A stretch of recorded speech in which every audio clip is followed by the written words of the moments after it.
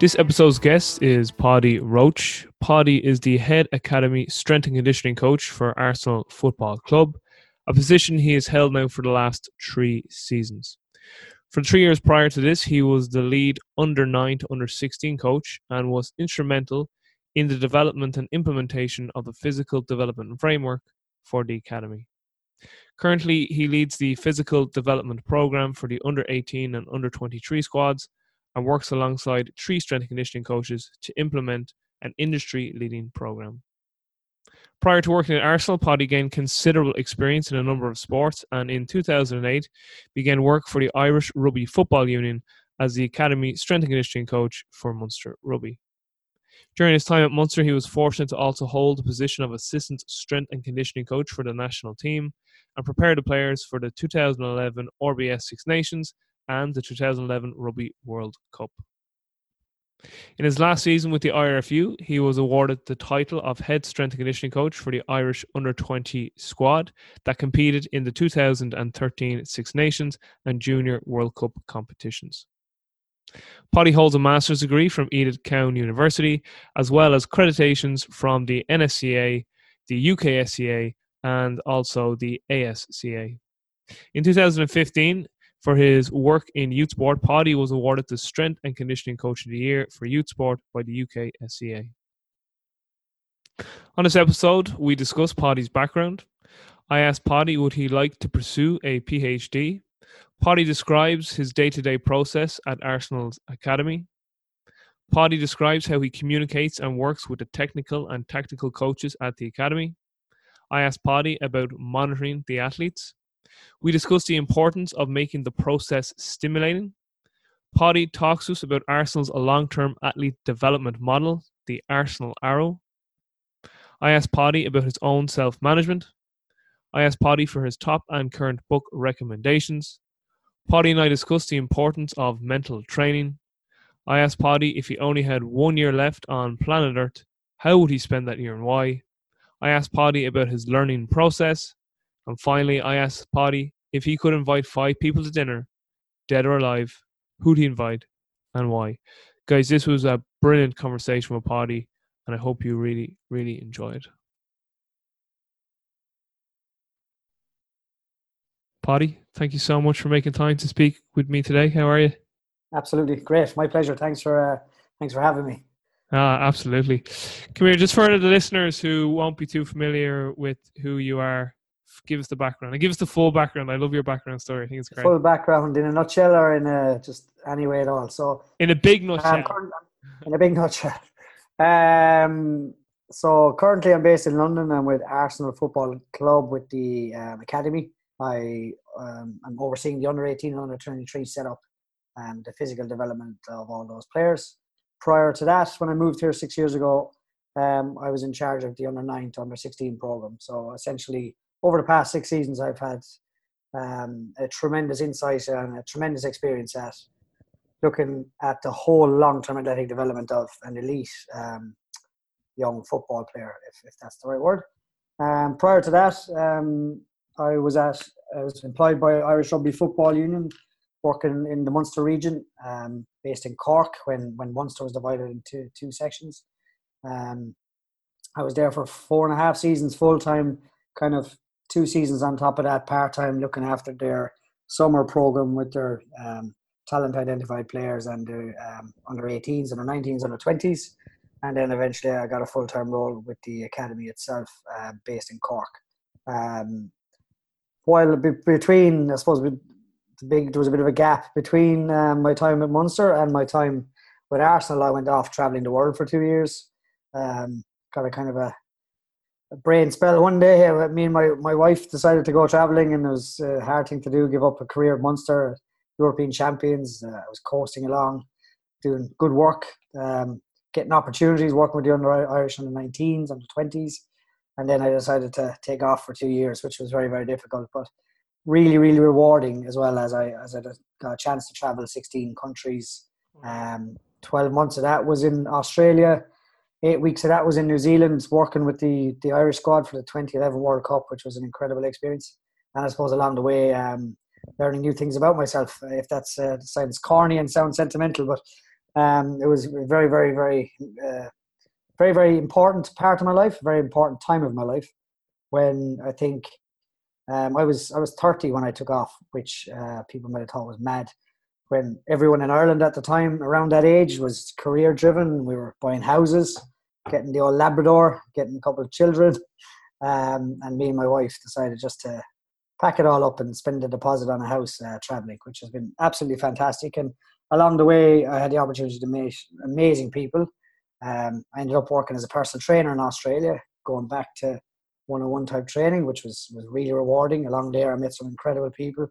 A guy called Brendan Whelan was my boss in the gym in Melbourne, which happened to be an Irish guy, who was in charge of the Melbourne Rebels Academy at the time, and he had a great insight into work they do there. We had a great link and are still friends to this day, which was interesting.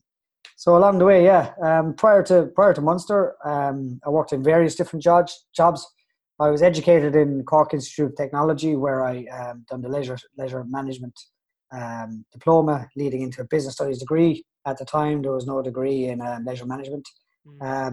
Along the way, I suppose I wasn't brainy enough to get points for sports science in UL or UCD or any of those courses. I ended up taking leisure management, which actually opened some incredible doors for me, really, because in CIT at the time, Munster Rugby were based there.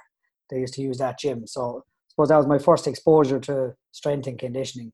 Was through a guy called Mark McManus there, who was full-time S&C there, and Fergal O'Callaghan, who I ended up subsequently working with in the academy when I worked with Munster, which was incredible.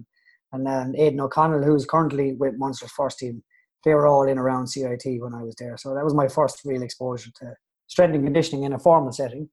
While I was in there, I was doing plenty of kind of sideline jobs, S&C. This is 2001, 2002, when I started there after graduating. And there was no real, S&C was not a thing in Ireland at the time, or else it was a select few around the country. So I was working with Highfield Rugby Academy, Sunday'swell Rugby Academy, UCC Rugby Academy, UCC Hockey Academy.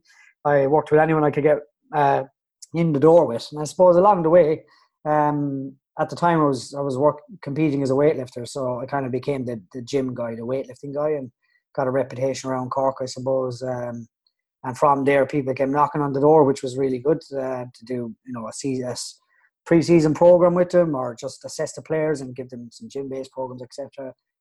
Worked with a couple of Gaelic football teams, Carbery Rangers and West Cork, which were All-Ireland champions at the time.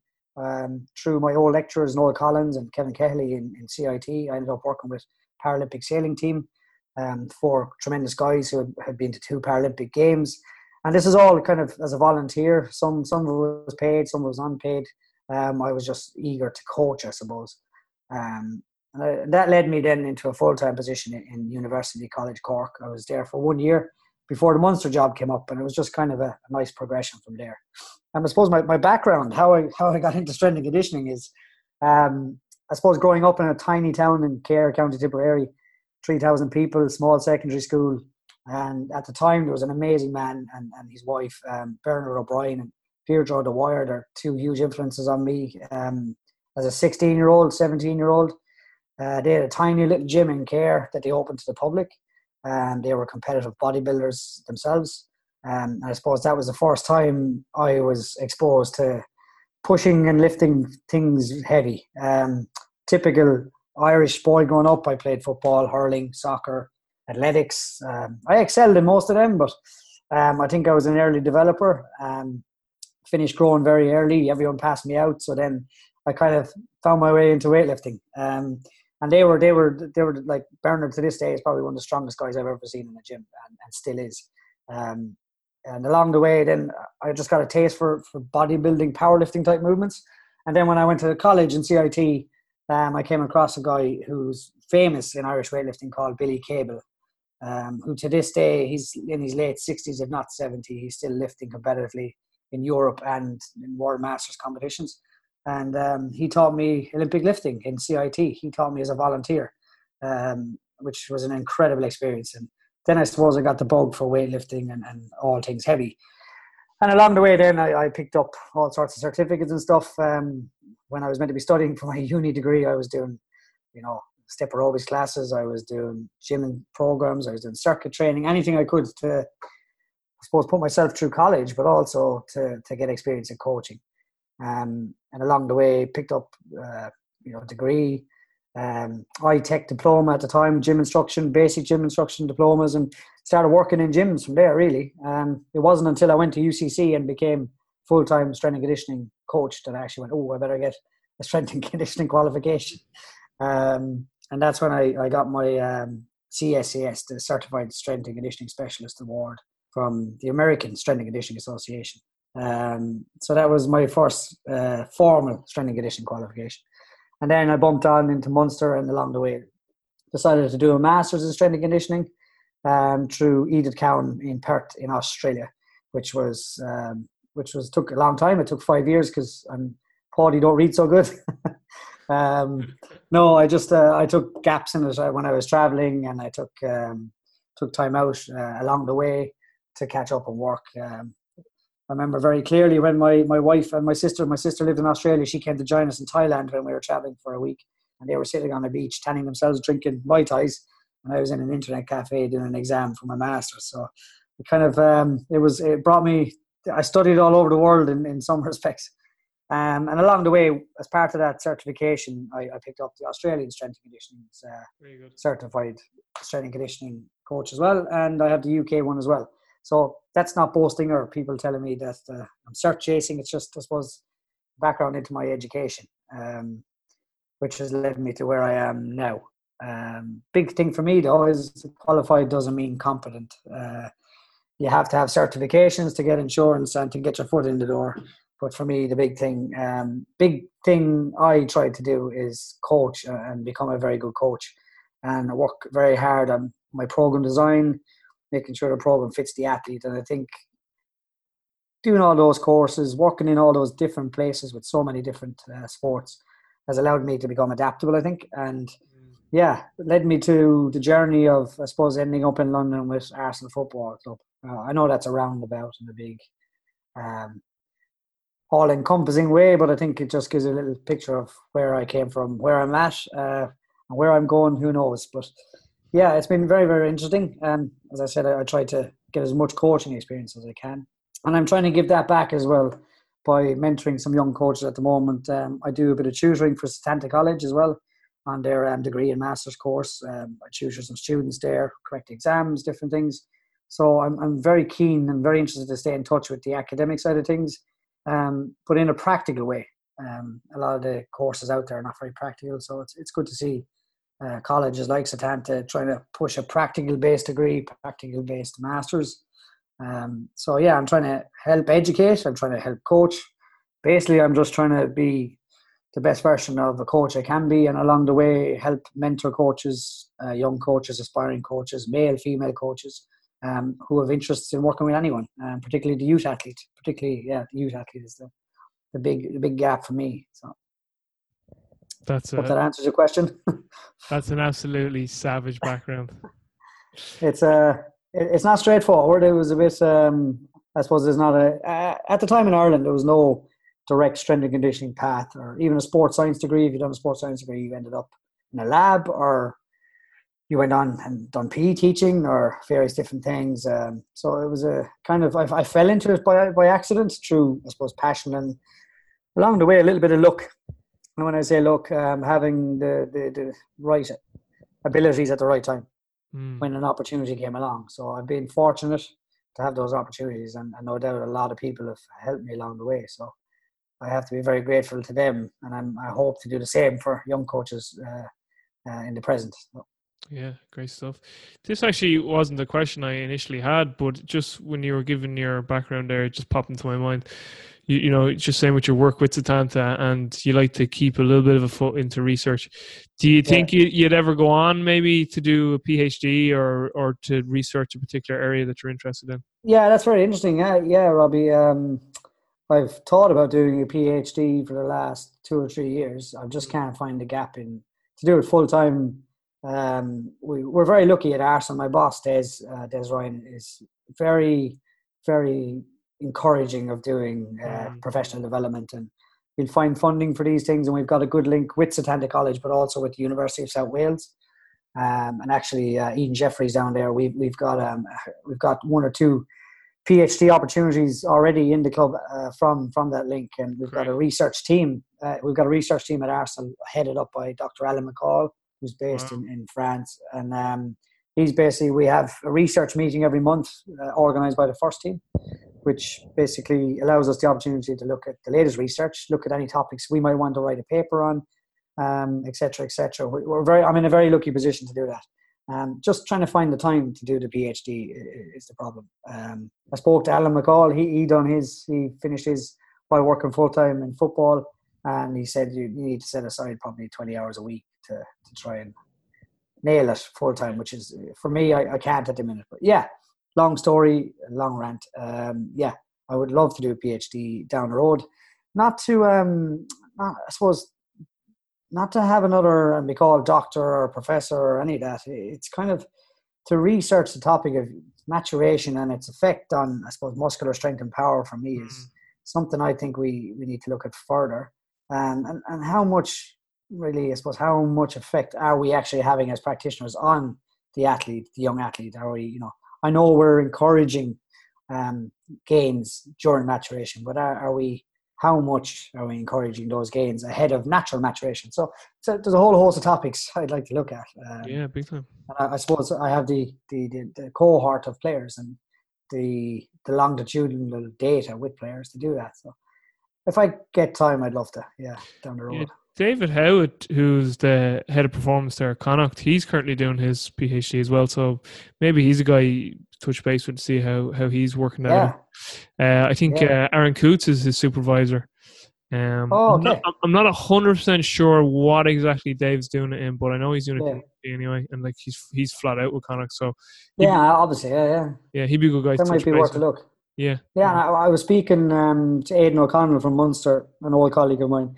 I know Aidan well, just so you know. You know Aidan, yeah. I know he's currently doing. Yeah, I was chatting to him last week, and he's currently doing a professional doctorate. So basically, doing a doctorate around his day-to-day work, which I had heard about but didn't know how it worked. So I might pick his brains on that further. Yeah, that'd be good. Brilliant. Thank you. I might contact the guys at Connacht as well. Yeah, and sure. Listen, Des would put you in touch there because Johnny O'Connor, I know Johnny well, so. When I was down there at the time, Des was actually giving a presentation. Like I went down to Connacht and Des happened to be giving a presentation that day. Yeah, that was last year, I think, was it?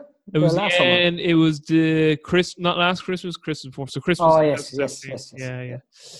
Yeah. You mentioned a few people there in regards to influences. Who else have been big influences on you professionally and personally? Well, I suppose Liam Hennessy, who is still my mentor and friend through Setanta College, through Irish Rugby. I came across Liam even before I was out Irish Rugby, obviously through Weightlifting Ireland and through some of the Irish Rugby courses that I had done along the way. He's an incredible man. I think he's not only just a Tipperary man like myself, but the journey he's had is, I think he's worth an interview as well. His journey is incredible. I've had him on my podcast. I've had him. Oh, sorry, I haven't seen that one. But and again, I know Liam well. Liam's a legend. Like, you had mentioned that to me. Yeah, Liam would be a mentor to me as well. Like, I think he's a mentor to everyone. He's I know. I was only speaking to him the other day, and like it was meant to be a quick call, and an hour later, he's still giving me like life advice, personal advice, career advice. He's just speaking in Latin. Passion. Speaking in Latin, he broke into Irish, which is I'm not very good at, which embarrassed me. I couldn't answer him back. Well, he's a former teacher.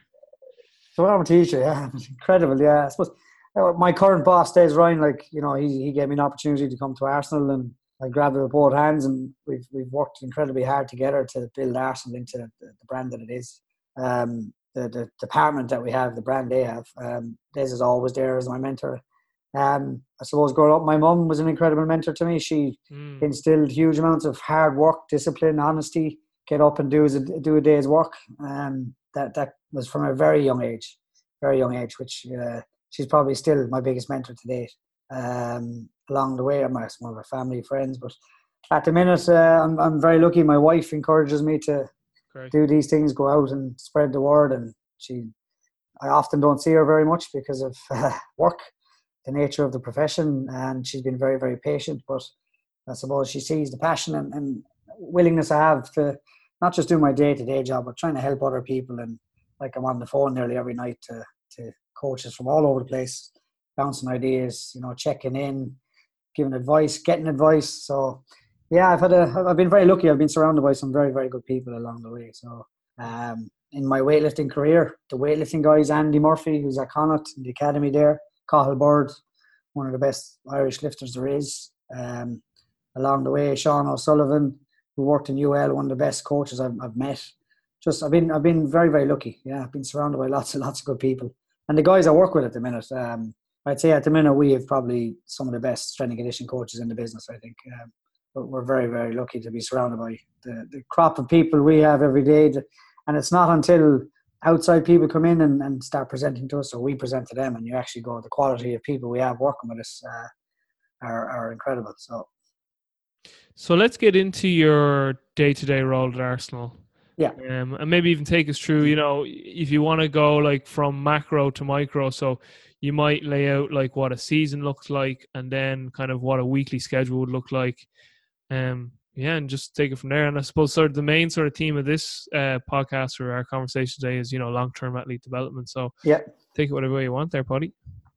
So yeah, our academy is broken into two sections. We've got two sites. So the under-18s, under-23s and first team train in the one site, London Colney. Then the under-9s, under-16s train in Hale End training ground, which is Walthamstow. So our seasons differ slightly because the under-9s, under-16s don't play a competitive league, and it's very much based around school. So they're currently still training for another week, I think, or 2 weeks, and then they'll break up for 5 or 6 weeks, whereas we're currently off for 5 weeks. So essentially, we go macro, our under-18s, under-23s will start back on the 22nd of June, where we'll have a week of screening and testing. And then we essentially work in a pre-season as our first block. So we'll work in a 6 to 7 week period leading up to our first league game, which is generally the 7th or 11th of August every year. Around the first to second weekend of August is when it kicks off. And then basically it spurs on then for 47 weeks, really. So as a whole, it's 47 weeks from start to finish. Week 1 beginning, say, 22nd. And then that goes, 47 weeks. That's a patient wife. That's a very patient wife. That's a very patient wife.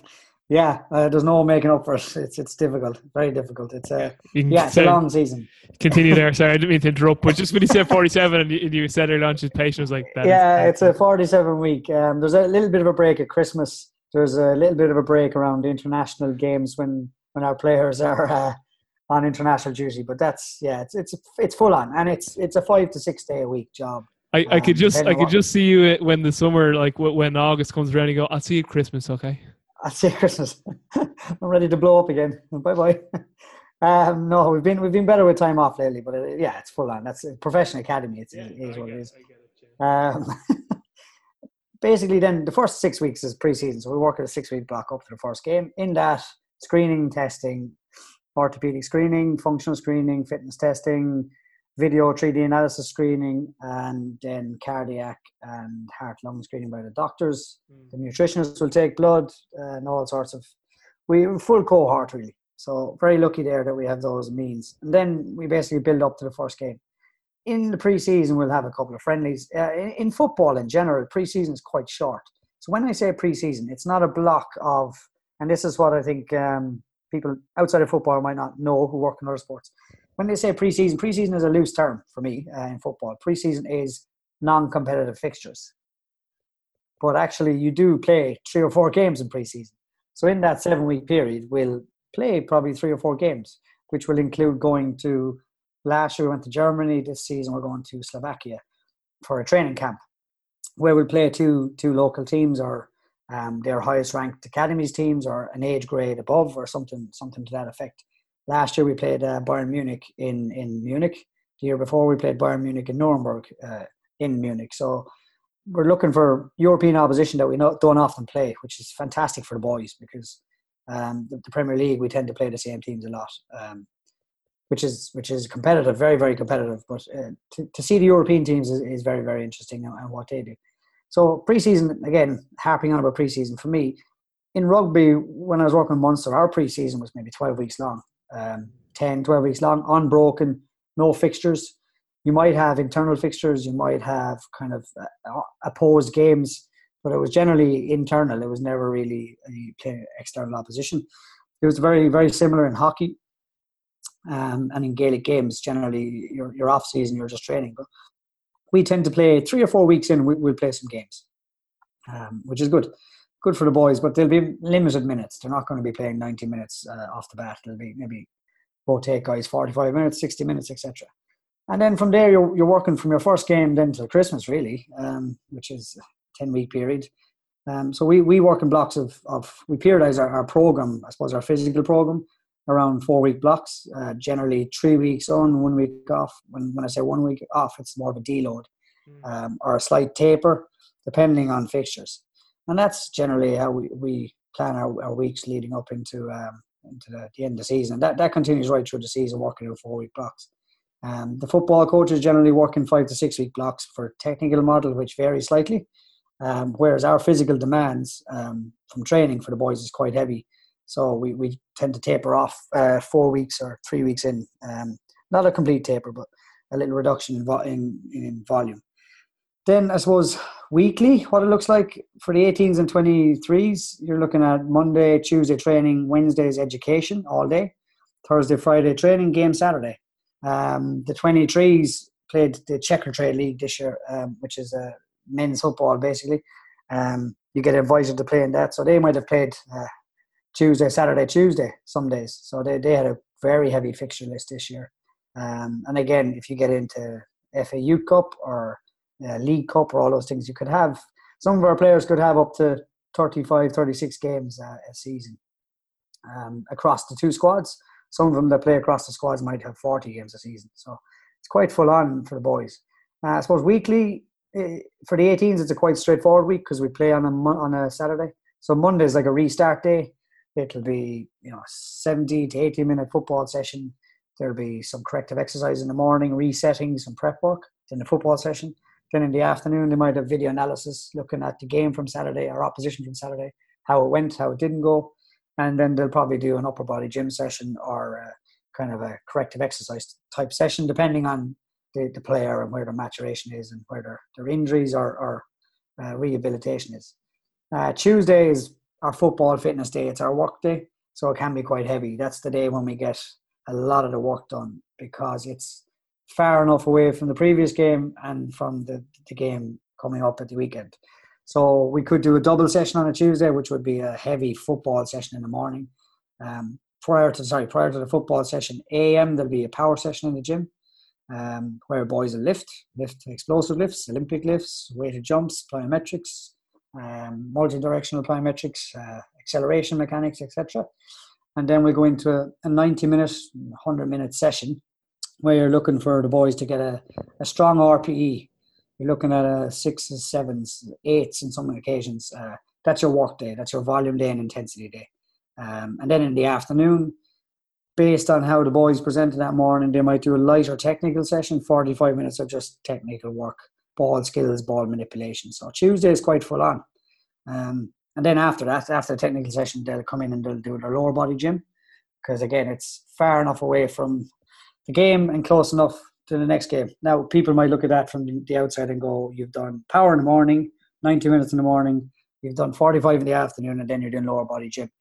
So that is a full-on day, but it's the best opportunity to develop those qualities because we can't go Wednesday's recovery and we can't go Thursday too heavy on lower body because it's just too close to the game, particularly for a growing muscle. The tension in a young boy's ligaments, tendons, muscles who's growing can vary so rapidly across the week and vary so much that you have to be very careful. So we then go into a Wednesday. Now, a part of our program at Arsenal, there's a full day's education on a Wednesday. So there's functional skills, A-levels for some of the boys who want to do some A-levels.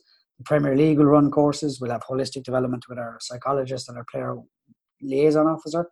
So we'll only have them in the morning for a recovery session where we're very lucky in the training ground. We've got cryotherapy, we've got cold tanks, hot tanks, jacuzzis, pools, any foam rollers we need, bikes, activity areas, whatever we need. So we kind of change up.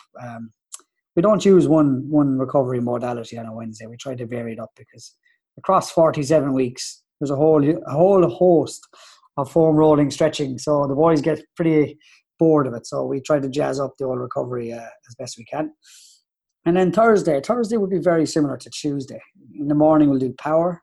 Instead of max acceleration and speed, we'll do change of direction type activities or agility. And then it's more team-based, tactical session on a Thursday. Now, because the boys are developing players, there will be work done on a Thursday. It won't be a light session. It might be a 5 or 6 RP, but there is work done on a Thursday. I'm very lucky with the coaches I work with. Greg Lincoln and Ken Gillard are two top coaches with the under-18s. They're really embracing of strength and conditioning and the youth athletes' long-term athletic development. They understand that what we're trying to do, we understand what they're trying to do. Strength and conditioning in youth football is still quite new, but I'm lucky with the guys I work with. They trust me, and they have a fantastic gauge of the boys as well. They know when to back off, when to give a bit more. They can nearly do it better than myself with regards to using their coaching eye at the moment. So, and that's all backed up with GPS, obviously. But they get work into the boys. They see Saturday is an extension of training for them. Yes, we want to win. It's the under-18 league, etc. We want to win. We want the boys to learn how to win. We want the boys to learn how to manage a game, etc. But Thursday is a work day. Friday is a work day because Saturday is an extension of training. They're developing players. Thankfully, none of us lose our jobs or loses, our heads if we lose on Saturday. We want to win on Saturday, but if we don't, it's about the bigger picture. It's about getting that young boy ready to play Premier League football. So we do work on a Thursday. Sometimes there's a double on a Thursday, a light technical in the afternoon, depending on. Sometimes our under-16s players come up and train with us on a Thursday, which is great. These are the guys you're looking at as an under-18 next year, so they come up and train with us.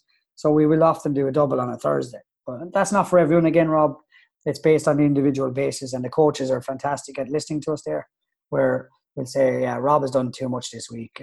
He's worked his socks off. Can we back off on Thursday? And they're very good at, because they want fit, healthy players. A young boy sitting in a gym injured is not a happy individual. He's not allowed to express himself on a Saturday on the pitch. So our job is to keep that young boy on the pitch, whether it's training or playing. And then Friday is the day before the game. It's light warm-up in the gym, some corrective exercises, and a 60 to 70 minute session. Team shape, set pieces, tactical kind of work. It's low-key, probably 3 RPE generally, leading into the game on Saturday. And then they'll do a heavy amount of video analysis on a Friday, looking at opposition in great detail. And we have a fantastic analysis department there. Niall O'Connor from the under-18s does huge work on analysing our opposition. And it's not about winning, but about teaching the boys different opposition setups, different phases of play, how things change in the game. And that's a huge part of their education, is how they watch football. And then obviously we play Saturday, off Sunday, and the whole week starts all over again. So that's a micro shot. The under-23s week would vary differently because they can play Tuesdays and they can play Saturdays. And sometimes they've played Fridays and been off Saturdays and Sundays. And their schedule is very organic. And the two conditioning coaches there, Noel and Sam, have to be very adaptable because they're basically running a timetable similar to the first team, because those players are first team reserves. They need to be ready for training with the first team when they need them. So their schedule can change rapidly and very, very quickly. So they've done great work there, managing players around that and getting players ready for the 23s and the first team, so that their week can change very, very differently. I suppose that's it in a nutshell, what a week looks like. Yeah, listen, that's seriously in depth, and I still have a ton of questions. So yeah, the next question I have is, integrating your work with the skills coaches. Yeah. Talk about how you guys communicate with one another and like how you guys go about monitoring the load on the players. Like I know you mentioned a little bit in GPS, but I suppose mainly I'm trying to get like, the communication between the S&C staff and like the sports skill staff, so the actual football coaches, like how does that look like with Arsenal? So again, since we've come in, we're even though we're established 6 years now, we were still quite new. I suppose S&C in the Premier League is quite new in the youth department, and we've worked very hard at building relationships with coaches. And along the way, we've met a bit of opposition. Of course, there will in any new environment, because when we started, there was maybe one or two fitness coaches, and now there's 8 of us full time across the 2 sites. So we came in en masse, and it can be quite daunting if you're a coach who's been there a long time, and suddenly this young person or younger person with less experience than that person is telling you, you should do this, you should do that. So we never done that. Des had a saying, kill him with kindness, and do any job that they ask you to do. And that's what we done when we first came in. And not, it wasn't pandering, but just to show the coaches that they trust us, get to know us. We're there to make the boys better for them. And I think along the way, we're actually, I would consider the technical staff I work with are my best friends at work. Yeah. Very, very good relationships with the 2 coaches. So how that looks is off the back of what they're very good at is when we're on, we're on. When we're off, we're off. So when we play Saturday, it's all guns. Let's get ready for Saturday. When we're off Sunday, don't call me about the game. I don't want to speak about the game. Yeah. Have your time off. Spend time with the family. Then we go Monday. And Monday morning, then we have a staff meeting where we look at all the games from the weekend across. Every member of staff is there. Football, medical, analysis, education. Every member, academy manager, everyone's there in a big meeting. Let's look at the week ahead, the games from the week previous, which is very, very useful. It might seem like a lot of people, and it can get a bit busy, the meeting, but everyone then has an idea of what the week looks like. But ballpark figure of how many people will be in that room? 16, 18. Oh, it's not that bad. I thought you were going to say. Yeah, I thought you were going to say more. Sometimes a lot more. Sometimes a lot more. Yeah. And Paddy, just for you go on there, is there someone who is the head of that entire department? There's an academy manager, Per Mertesacker. Okay. So he's our academy manager. He was a former player. He only retired last year. Won a World Cup with Germany. He's come in, took over the helm as academy manager. So far, so good. He's really knowledgeable man. Really keen he's really keen on developing strong young gunners, is what he calls them. He's coined a phrase. He's coined a phrase himself that he wants to develop the most caring and challenging youth development environment in the world. That's his mission statement, which is fantastic coming from such an experienced man. Who sounds like a branch of the Air Force. It's like it's fairly full on, and that's all over the building. That's everywhere we go. That's written strong up. Young gunners. So he drives that, and he's got some people in with him to give him some help and experience, because obviously he hasn't managed an academy before, but he's definitely driving it in the right direction. So he heads up a lot of the meetings. Prior to that, heads of department would have taken it, like Des. Yeah. I suppose Des would have been very influential early on in starting that meeting, because those meetings weren't happening at all. It was just meetings in little silos. So Des, sorry, I interrupted, and I'm interrupting again. It's just so you were on the Monday morning meeting, so I wanted because what you were talking about there was fascinating me, so I wanted to keep going. Yeah. That's why we're here for, to mind the tangents. But the Monday morning meeting is chaired by Per Mertesacker or a different head of department throughout the week. Des, our head of operations, our head of football, Marcel, or head of psychology, Kate. It depends. Each person takes it differently. It used to be Des used to take it, and now he's just kind of shared out the load, I suppose. Off the back of that, then the 18 staff will meet separately, and we'll plan the session, and that will be first of all led by the physio. So Victoria McIntyre, our physio, and the medical staff will lead that. So first thing we look at is who's injured, who's got problems, because we'll have done monitoring on Monday morning, so we'll have done our readiness to train Monday morning, 2 days after the game. So we'll have a good idea where boys are at, knocks, bruises, tears, pulls, etc. from the week, and then we have our list of players. But because the 18s are a feeder squad to the 23s feed to the first team, then we have to see who the 23s want, because the first team will want players. The 23s will need players for their session. So then we could be left with anything between 7 and 21 players. Depends. Wow. So we have to be quite organic, and the coach is very flexible. This all happens in a very short period of time. This all happens in a half an hour. So we find out very quickly who we have and don't have. So we'll sit with the the coach, and the first thing he'll ask is who's fit, and the medical staff. Victoria will go through that, and then he'll tell us, he'll ask me, or he'll ask my colleague Dominic, how are the boys looking in general, and I'd say, oh, he's flagging today, he's half session for him or a full session for him, and generally they'll stick to that. And as I said, they want healthy, fit players on the pitch, so they're not going to put anyone at risk who's a 50-50. And then from there, we'll plan the session. He'll say, well, what are we looking at RPE-wise? Or, if the game at the weekend was light, can we push them on a bit? Because we're there to get work done. It's an academy and we need to develop players. And a lot of the time, you go into a game with 18 players and you can only use 15, 16. So you can only use 3 subs. So there's a bench there that 2 lads mightn't play. Then you've got 4 boys who are completely out of the squad.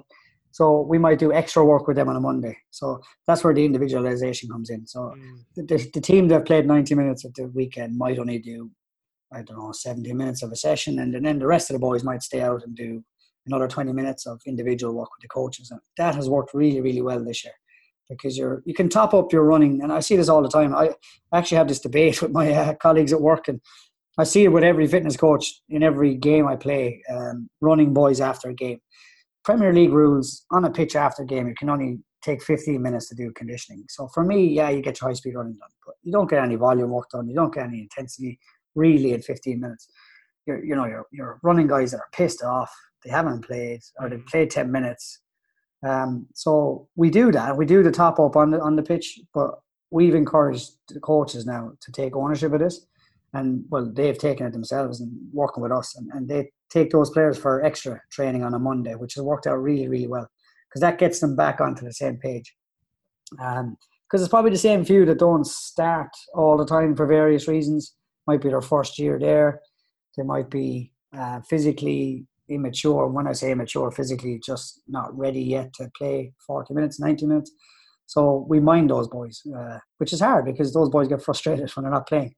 They all expect to come in their first year and play, but that doesn't happen. So that's generally how it happens. And then we started this season, at the end of this season, at the end of the day, once the gym sessions are done, once the education is done, whatever is done that day, we will sit with the coach informally again. The meetings in the morning are more formal. Informally over a cup of coffee that evening before we go home, and he'll go around us again, starting with the physio. Right, did they turn up on time, first of all? So Kenan is big on that the boys turn up on time, they're where they're meant to be, when they're meant to be, to behave, and they do it properly. Are there any injuries from training? Or the guy that had a sore quad, is he okay? How did he get through training? Paddy, how were they in the gym? Were they good, were they bad? And then we'll just have a look at the Tuesday and what we're looking at, what we hope to expect on the Tuesday session. So we plan in the morning and then we reflect in the afternoon. And that's a practice I haven't seen done, to be honest with you, in a lot of sports. It might seem meeting for the sake of meeting, but it's very clear then, so that we can control what we can control. Because as I said, Rob, our days are very organic, with the 18s in particular and the 23s, because you're based in all around the first team schedule. As if they lose a game the weekend and the manager decides to take them in Sunday, the 23s come in Sunday. Their week changes, and then our week changes because they might want some of our 18s players to go with them. So that's what we do. We reflect in the morning, reflect in the afternoon. Along the way, we have our disagreements. The coaches will sometimes tell us we're being a bit soft on a guy, or and that's, maybe we do get it wrong sometimes, or we're maybe doing too hard on a guy, that maybe he's done too much. But it's professional courtesy, it's professional challenging, and it's fantastic, really. We're very lucky with the coaches we have. That they understand the game as well. They understand the modern game, because the game has changed so much.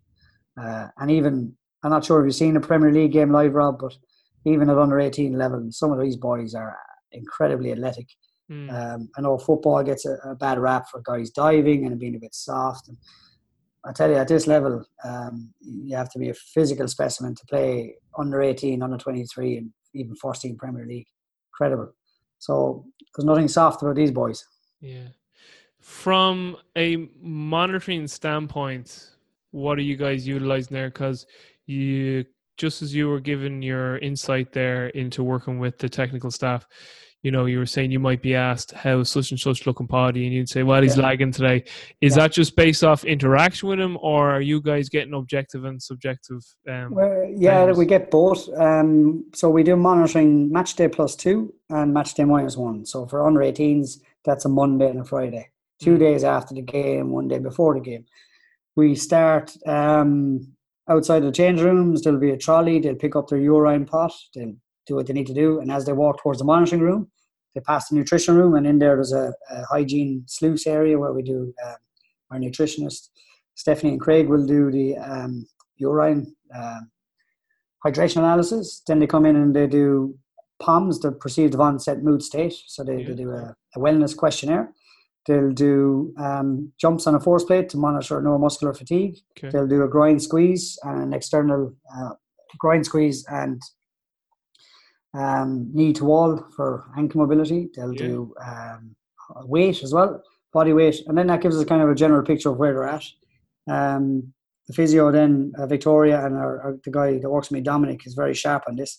They've got a lovely spreadsheet that then just tells us their norms and standards and whether they're plus or minus 10%.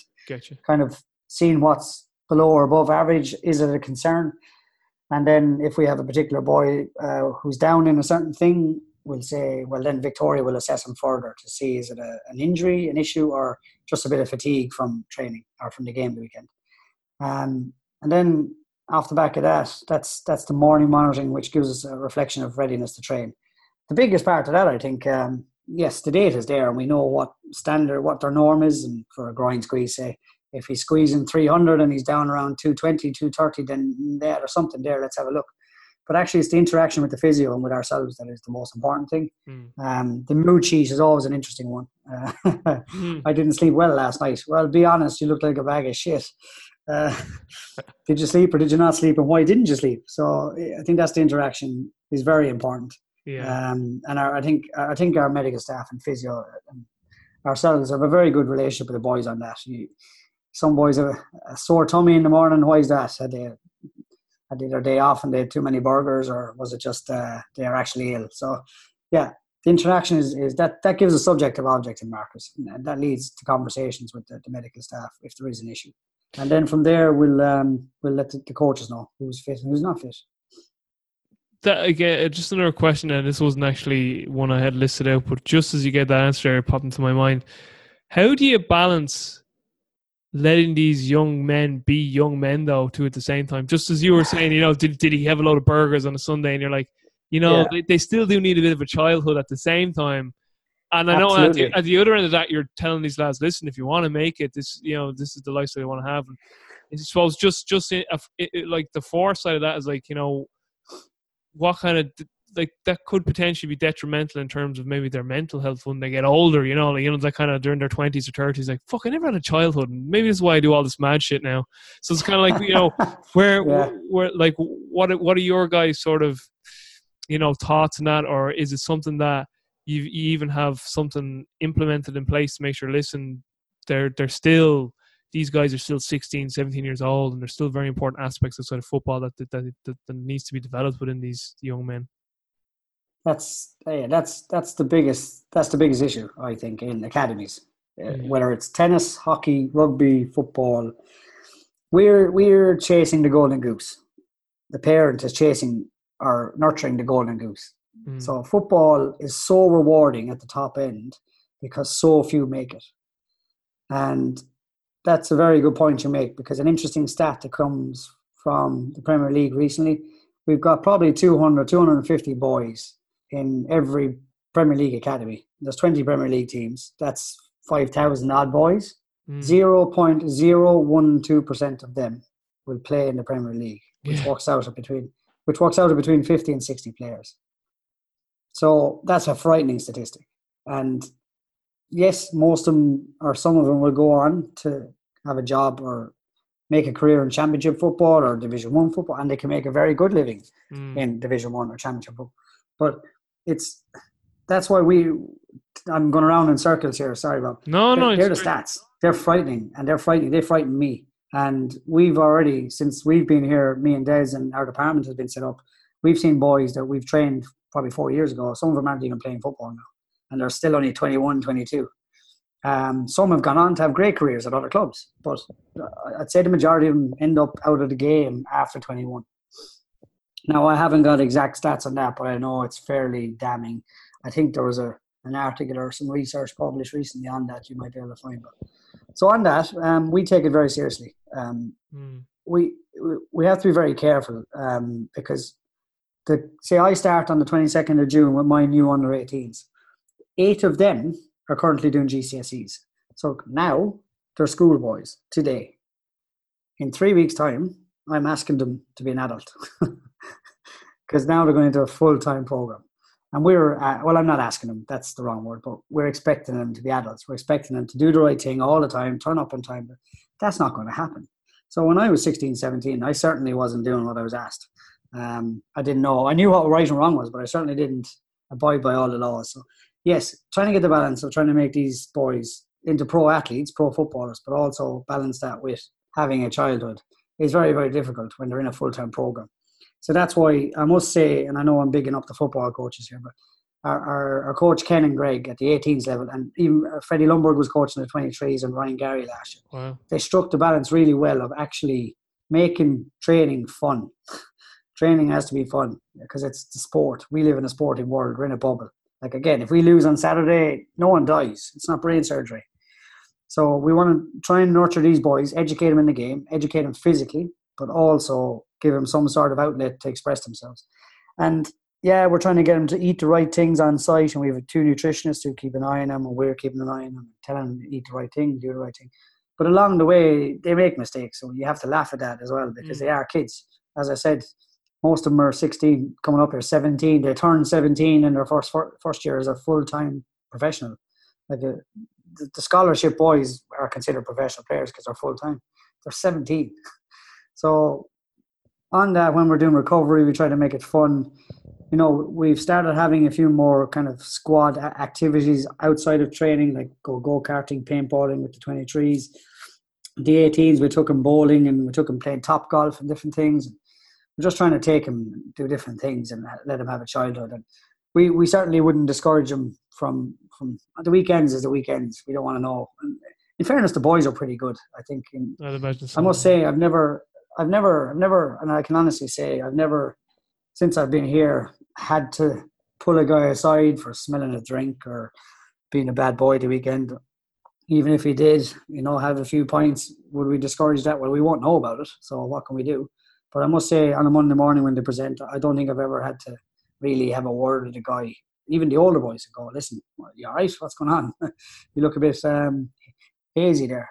So they themselves are taking it quite seriously. In their time off, even now, they're out and getting WhatsApp messages. They're playing, beach football and having a good time. And so they love the game. And we're trying to encourage them to still love the game without it becoming a chore.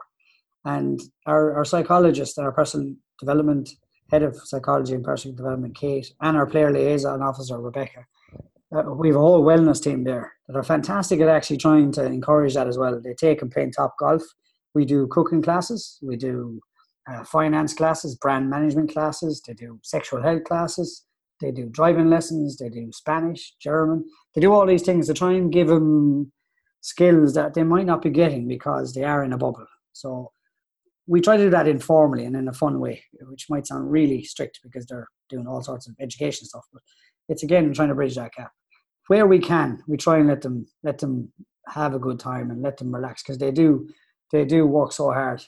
Back in Easter, we were in Dallas for the Dallas Cup for 10 days, which was an incredible experience. But on over in Dallas, again, the boys behaved really well, played really well. We took them out for, when you're in Dallas, you have to go for a steak and wings. Like, you have to take them to a saloon for a steak and wings, and took them go-kart, and we went to visit a children's hospital to show them a little bit of reality too. And so we try to give them all these different things that they are missing, because in a full-time program, it's football and it's conditioning and education, and trying to get a little bit of dose of reality is hard for these boys. So we do work in a formal way to do that while trying to make it informal, if that makes sense. And in their time off, when they're off, I'm not in contact with any of the boys. I don't want to hear from them. They're off. It's their time off. On a Sunday, unless you've got a problem or you're ill or you're injured or you're concerned about something, we don't want to hear from you. it's you only got one day off, so use it. Do you know and that's a bit vague, but no. Listen, it's again, it's perfect. It's exactly where I wanted you to go with that question. But it's funny when you say fun. I remember asking, like, I don't think I've spoken to Dan Pfaff about this, but someone had asked Dan Pfaff, like, what's the most essential thing with elite athletes? What's your number one thing that has to be present whenever you're, involved in athlete? And, like everyone probably who was in the room at the time was just all like, here it is, here's the golden answer. And the Dan's like, has to be fun. Has to be fun. Like everyone's like, this is a guy who's worked with like the elite, has multiple Olympic athletes, world champion athletes, multiple world records and Olympic medals and whatnot. And the first thing he says is it has to be fun. And he's like, because if they stop enjoying it and loving it, he's like, it's the end of it. Like, So that's fantastic to hear. Yeah. It's just the more top coaches or people who are regarded as top, it's more common the answer I get back is the process has to be fun. It's essential. I must say, and this isn't being boastful, but when I spent time with the Irish squad at the 2011 World Cup, Declan Kidney was the head coach at the time, and the sessions were so intense throughout the World Cup. But each part of the session had an element of fun, laughter, and activity to bring the team together.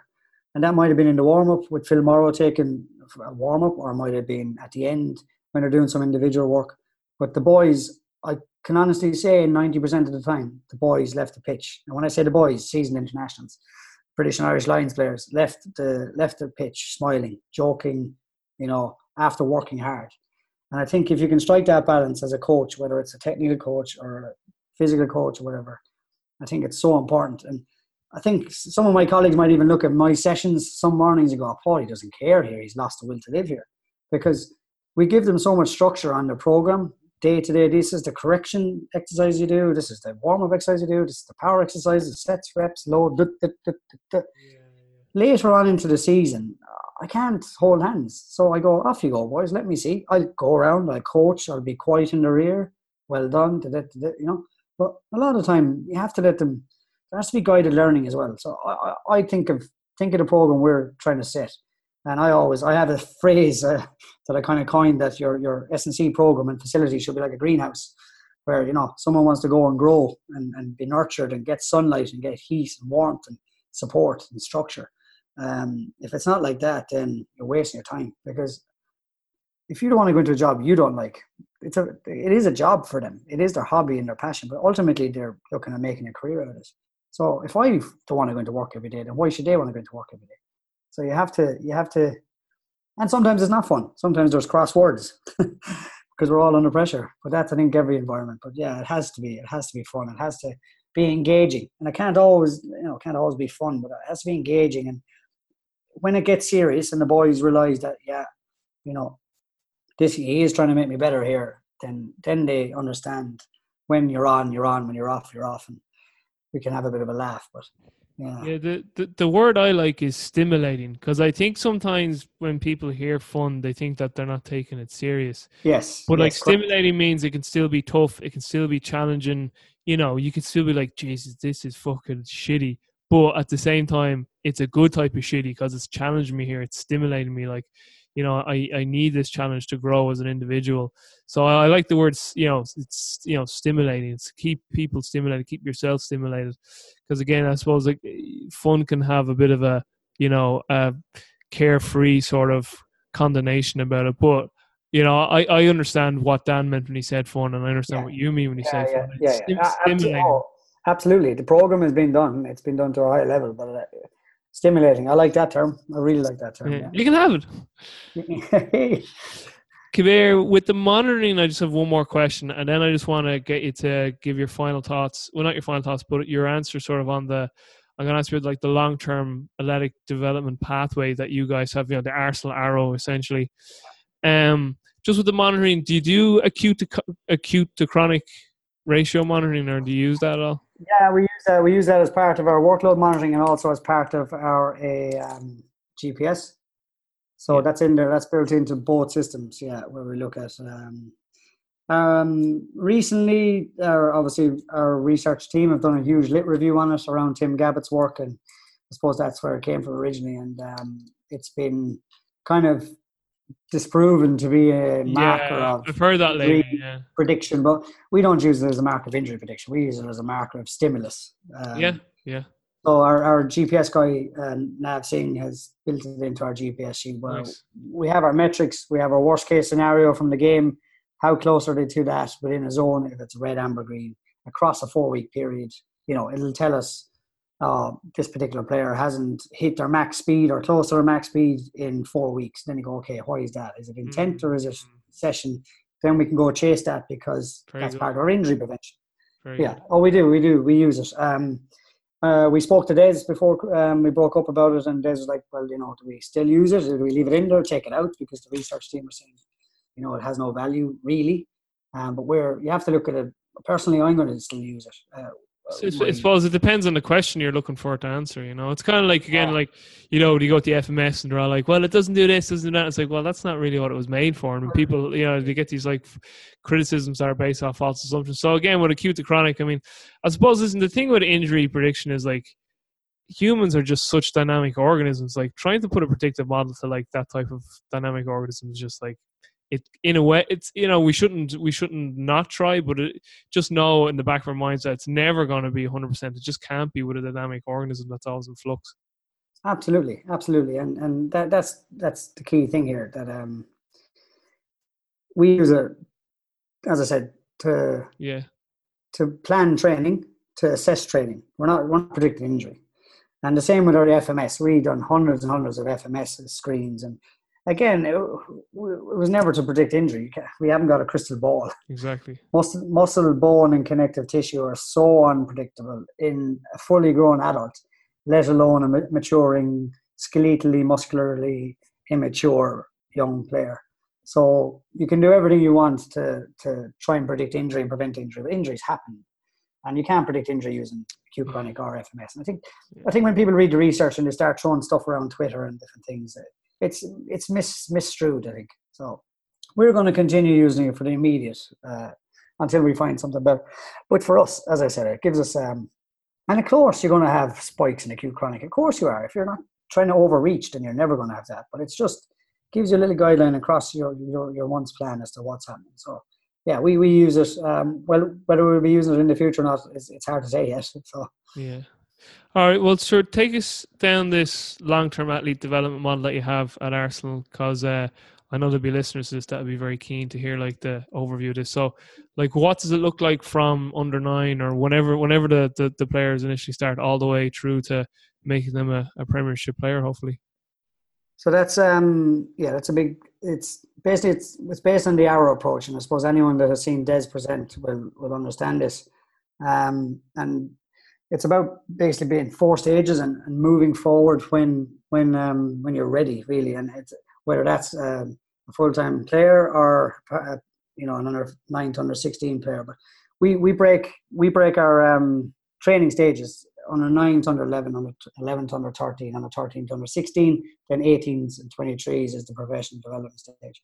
Along the way there, you're going to, because the young boys are not full-time, it's very, very, very, very different. So they will have probably 2 to 3 contacts a week with an S&C coach from under 9 to under 16. From 13 to 16, they'll start to get an individualized plan. But a lot of that is based on screening, movement ability, etc. But that won't kick in until 13 to 16. Prior to that, there'll be a lot of fundamental work that they do, primal movements, animal movements, etc. along the way of developing just a whole physical literacy of work that the boys might be missing from school, because obviously we don't promote early specialization. But however, from 9 to 13, you're looking at early specialization, because the boys train 3 times a week and play with us. So they do play football in their schools, they might play or do athletics in their schools, etc. But it's not always easy for them to do other things. So from 9 to 11, it's a lot of physical literacy, primal movements, learning what physical training is about, really. Then when you move into 11 plus, then they start coming out from school 1 day a week. So they end up coming into the training facility for 1 half day a week, starting at under 12, and then 1 full day a week, starting at under 13, where they get a chance to train 2 or 3 sessions across the day on top of the normal week. So they get a real look then at our physical pathway, which starts really formally from 13 up, from 12 up, where they'll get a little individual plan. Now that might be a corrective exercise plan. It might be just a running mechanic plan. It might not be load. There might be some little bit of load in there, like body weight, etc. But they'll start to get a little program with Robbie Burkhardt or Paudie Roach, and you'll have your exercises based on your screening. And your screening changes so much as a young player that will change regularly. And our coaches will update the plan every month. But now they have ownership of their plan. And then obviously 15, 16 up, now you're looking at players getting ready to become scholars with the under 18. So they will have very individualized plans. Again, based around their maturation, they're based around their physical abilities. And they'll have a very formal, structured plan. But it'll be, again, fairly holistic as well. It'll have lots of movement, competency. For us, movement is key. So it's competency first, not how well, not how much, but basically how well do you move. Then you can go how well, how much, and then how well, how fast, how much further down the line. But generally, we try physical competency for us, and functional movement is key. So it starts with that at a very young age. And I'm just going to, can you bring up, I can't bring up the arrow for you there, can I? Sorry, when I'm talking here, so you can see it. I'm trying to find it here. So that generally, that's how it works. Just so you know, that it'll only be audio for the listeners, though, anyway. Oh, okay, sorry. Yeah, I am thinking. I shaved and everything today, thinking it's in. So yeah, for us, it's the arrow approach, and it's functional competency is the first thing. Paudie, can I just ask real quick too? When you say functional movement, what does that mean to you now? Because people kind of just throw that term around like. Yeah. Functional training. What's functional training? Functional training is anything that has a purpose. Is what functional training is. Functional competency, for me, is a different thing. Functional competency is the ability to move, to stop, to start, to change direction in an efficient manner. We look at screening all these players from 9s to 23s. We functionally screen them. So we're looking at a joint-by-joint approach. So we're looking at good movement competency first in all the big primal movements that we might need for that athlete going forward. Squat, lunge, hip hinge, push-pull mechanics, starting mechanics, stopping mechanics, deceleration, acceleration. So whole physical literacy. For me, functional competency is the ability to move efficiently in all planes, if you want to call that functional competency. That's got lost in the term functional training. Functional training is training with a purpose. So I think Mike Boyle coined that term functional training many years ago. Functional training for sports would be training for the purpose of that sport, to meet the demands of that sport. We want functionally competent young players who have the ability to move in all planes efficiently and effectively, to give them the best chance as they grow up to express strength, speed, power. So you can be as strong as you want and as powerful as you want. If you're not functionally moving well, you're at risk of injury, and you're not going to be able to express those companies very well. Along the way, you'll meet boys, and you meet them many times, who are not functionally very good. They can't extend their hip. They kick their heels out the back door when they sprint. They get no knee drive. They can be some of your quickest players. You might have a goalkeeper whose shoulder function isn't great, and he's very stiff overhead, but it doesn't affect him in a game. Do you try and make him functionally better? Yes, because you don't want to have injuries. You want to minimize injuries, but you have to use your brain, and you have to screen him regularly. And the biggest screening tool we have is our coaching eye in the gym every day, or on the pitch every day, going, okay, changing this guy's little mechanic here, this simple exercise here, is this going to change him too much that it's going to slow him down? Or are we actually going to make a difference in keeping him injury-free and preventing injury, or even making him more efficient? So, for instance, if I have a guy who's getting continual hamstring stuff, you have to look at, is he a backside mechanics guy? Is he striking the ground below him and kicking out the back? Or is he getting no knee drive? If he's not getting hip extension, has he got weak glutes? We'll get the physio to screen that. Then you can put things in place to make him functionally better. But generally, across the board, we're looking for boys who move well in all planes. And of course, you get some of the older boys who come from abroad, who haven't been on a program or haven't been assessed really, and they might be, we'd consider dysfunctional, but are they dysfunctional? Because they're top-end players. They're probably top-end athletes because we've signed them, so they can't be bad. But what we want to do is make sure that individual is as functionally good as that person can be for that individual, so we can try and minimize, I won't say prevent, that word is wrong, minimize the amount of injuries that that boy will have. And as I said, we all have dysfunctions. Are we looking for the perfect athlete? Everyone is. Is the perfect athlete in our club? I don't think so. When I say all planes, not everyone moves fantastically in all planes, but they have to move well in the planes that we might need them to do. We like them to be holistic athletes, really. And of course, we have markers for this, but if a guy's markers are below this other guy's markers in a functional movement screen, then you look deeper. Is it going to cause him problems, or is it just his makeup? Is he physically not capable of doing this exercise? For instance, I have a young boy, Ryan. Ryan is 6'1", he's 64 kilos, so picture that. His hips are probably his 26-inch waist. His femur is longer than me. His shin bone is longer than me. He's not built for squatting. On the functional screen, squatting, no, doesn't happen for that boy. Yeah. So it's a square peg in a round hole. Square peg. Well, when I say squatting, back squat, front squat in a bilateral. Yeah. But he can do loads of split squats. He's fantastic. Lunge pattern is good. So there's functional competency for that athlete. Working around his dysfunction, because I know you could look at him and go, oh, he can't squat, he can't deadlift off the floor. What are we going to do with this boy? Well, that's his makeup. He's functionally probably very good in other patterns. And remember, he has to run forward and backwards or side to side. So can he move in those patterns? Well, yes, he can. So then you make those patterns as good as you can while trying to minimize any issues you might have from lack of being able to squat. It's only 1-2. So yeah, that's what we mean, I suppose. He's not entering any powerlifting competition, so it doesn't matter. No, it doesn't matter. It doesn't matter. No, so that's where individualization comes in, I suppose. So just going back to, so sorry again, you've 9 to 13, 13 to 16, and then kind of the 16 to the 18s up, and then the 23s, and then obviously the senior squad. Just what does if we just want to term it, what does the strength and conditioning progression look like there throughout that whole journey? So I was touching on that, and I got sidetracked. That's my bad. Well, no, I asked the question there, so that's my fault. As I said, kind of when we talk about formal strength and conditioning, I suppose from 9 to 11, it's movement preparation, fun games, the ABCs, agility, balance, coordination. As I said, we've a guy, Christian Vasella, who's actually writing a whole framework for that at the minute. We try to make that as fun as possible.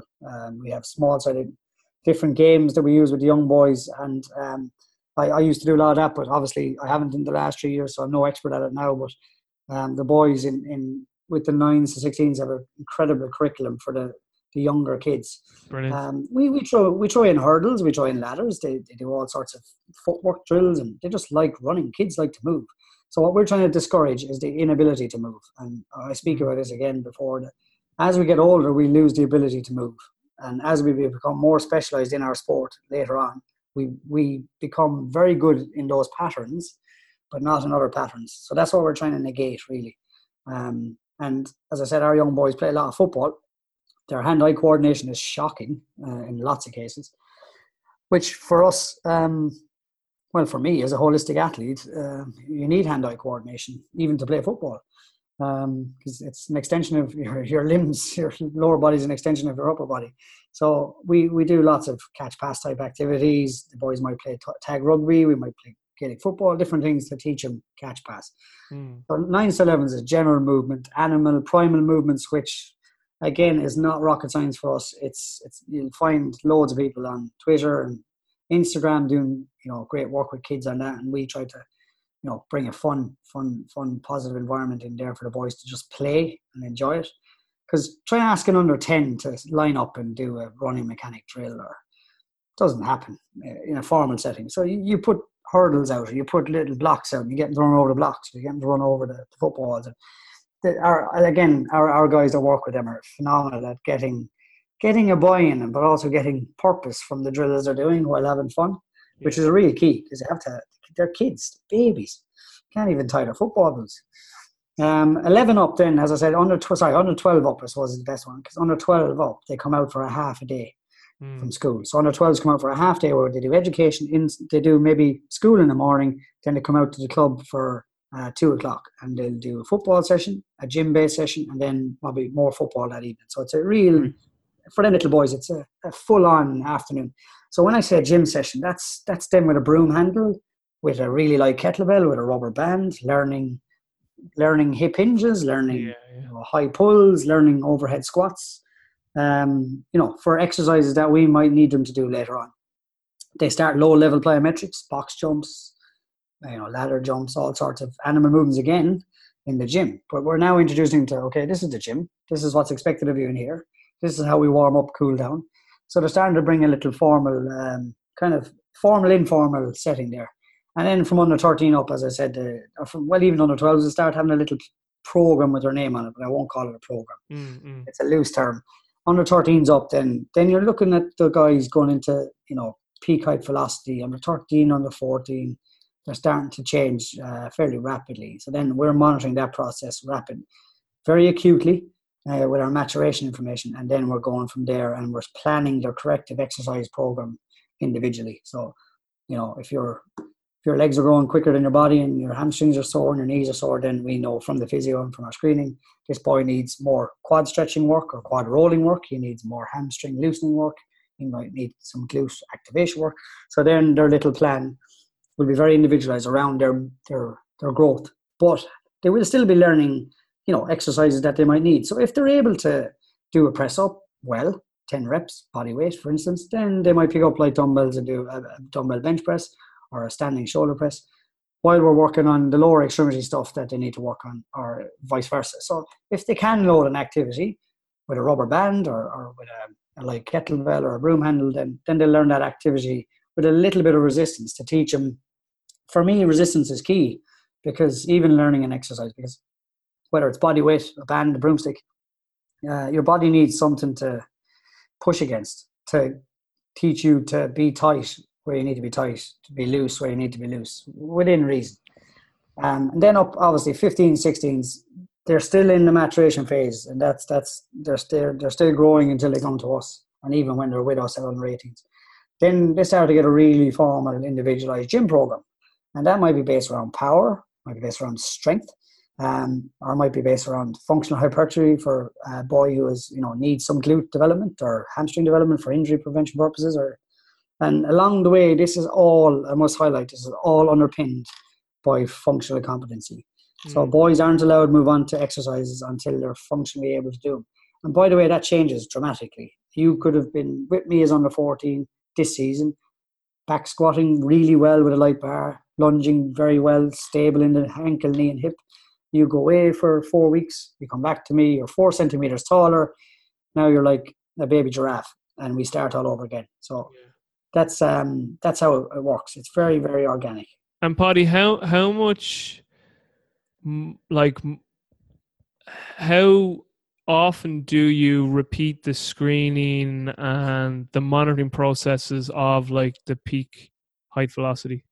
So we used to do it monthly.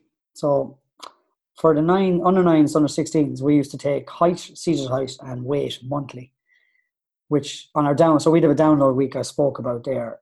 We do the same download week or taper week with the under 9s, under 16s, not for the purposes of performance and peaking. It's for the purposes of freshness. And listen, boys, you've only got us for 20 minutes tonight instead of 2 half-hour sessions. They get extra football, or they get extra recovery work, or we might do something different. So in that time, we used to do it monthly. But then after talking to Dr. Sean Cumming at the University of Bath and stuff, who's running a study with the Premier League, he felt that the worthwhile change you would see monthly isn't enough. So we now do it quarterly. So we would do 9s to 16s quarterly and 18s quarterly. The 23s, a lot of them are the same. They're still growing, so we would measure them quarterly, but we're not getting, a lot of them are maybe 100% of their maturation. But we still keep an eye on it, because we still get issues there, believe it or not, sometimes growth related, load related. Mm. So as I said, we do height, seated height, and body weight, and then we'd have the parents' height or biological parents' height, which we try and get from the parents, which is very difficult to get sometimes accurately. And then we use the Camish Roche and the mirror wall formulas across a spreadsheet we have, and that then highlights where that person is in peak height velocity. Are they pre, in it or post it? And if they're coming into it or are in it, then some of the conditioning coaches at Highland, Perry Stewart and these guys down there with the 9s and 16s, then they would track a boy monthly. They would look at him a lot more acutely. Those that are in the red zone, and they've a lovely sheet that shows red, amber, green. So green would be he's in or out of it. Amber would be he's coming into it, and red would be he's in the middle of this maturation phase, this rapid growth. So then they would monitor that monthly, that particular boy, or if he's coming back from a growth related injury like a pars defect, stress fractures in the back, or Osgood Schlatters in the knee, etc., then they might track it monthly as well. But that's based on an individual basis. Generally, it's quarterly. Yeah, quarterly. Great stuff. Listen, I have a boatload of questions. I'm going to have to get you back on because I have to pop off soon enough, and I only have you booked in till half anyway. That's me ranting. Sorry, Rob. No, listen. This is exactly what in terms of the information I wanted you to share. It's exactly what I wanted. Just a personal question to you. How do you look after yourself? Like, how have you found that with such a workload? So, maybe give us a typical day, or like, I know every human's different. Are you a very structured person? Like, what does your own training look like? Do you struggle to get your own training in? How's your nutrition? How's your sleep? Like, just basically, what do you do for your own self-maintenance? Because it is very demanding in your role. That's very interesting. That's a very interesting question. And I'm going to be very honest here. Yeah, please because I know we've spoken about this on the phone previously, and it's an area I've spoken repeatedly with so many of my friends and peers in sport, and it's just this concept of like looking after yourself, because being involved in high level sport, be it at an academy level or with the first teams, it can really. I'm going to use the word that Gary Schoenfield doesn't like, but it can really grind your body down if you don't put some sort of strategy in place to look after yourself and have a good self-maintenance plan in place. And I mean that in every aspect of your life, not just the physical, but obviously the mental, emotional relationships that are around you and all that. It's just an area that I'm very fascinated with, which is probably kind of funny because I'm young, or I'm not young, but I'm a bachelor. I don't have a family. I don't have kids. I haven't worked in pro sport. But yeah, I feel like this is an area that I'm very passionate about. Again, it's probably because I have so many friends in it. And I can just see that they get to a place of unhappiness within themselves. And it just concerns me. That's all. Sometimes that some coaches don't see that from the outside. They think, oh, pro sport must be just unbelievable. It must be brilliant. Yeah. It's just like, well, talk to some of those people and see. And at the same time, I don't want to come across like, oh, pro sport is just a grind and you don't see your family and that's just the way it is. Because I do know a few people who are in it who manage it very well. Yeah. They have a great balance to their life. And I'll let you answer now in just 1 second. This is the only time I've ranted today. No. But one really good documentary I watched, I got real into the NFL last year and I was watching a Football Life, loads of those documentaries. And nearly 99% of them was like, he was here till 4 a.m. till midnight. Like, there was actually Gibbs, the former Redskins head coach, Joe Gibbs. He used to sleep at the facility. Like, I just think things like that are ridiculous. So he'd leave Monday, wouldn't come home till Friday, didn't see his family. Like, I hear those stories, I'm like, that's just scandalous. So there's one documentary on Bruce Arians, he's been at loads of teams, collegiate and NFL, but he was the head coach of Arizona Cardinals when they were doing this documentary.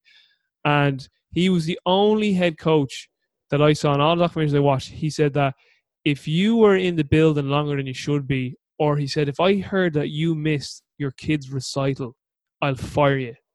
And because he was the only guy, they say, you go off fishing and you go off enjoying himself. So he had more balance about it. And he was still very successful. Yeah. Sorry, I went off on a rant there, my own.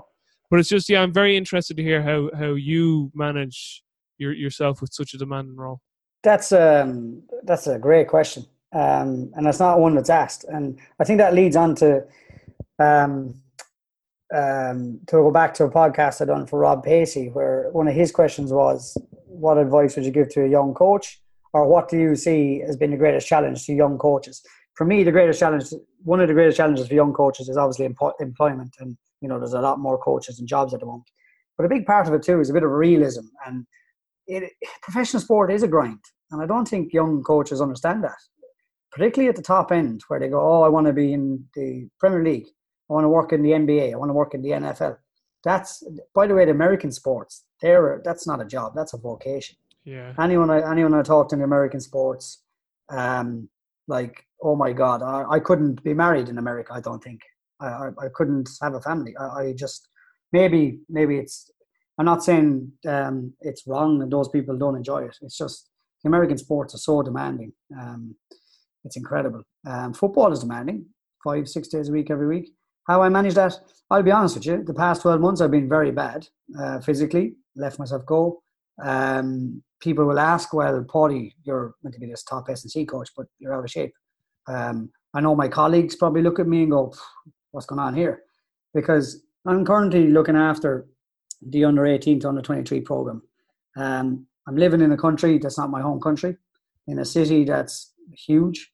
My wife moved over for my purposes, for my career.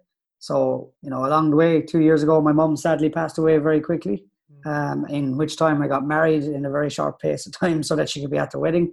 All these things have added to, and I've been very open and honest here, Rob. Yeah. They've all added to this year in particular, me being really bad physically and mentally. Not very good at looking after myself this year. And I'm very self-aware of that.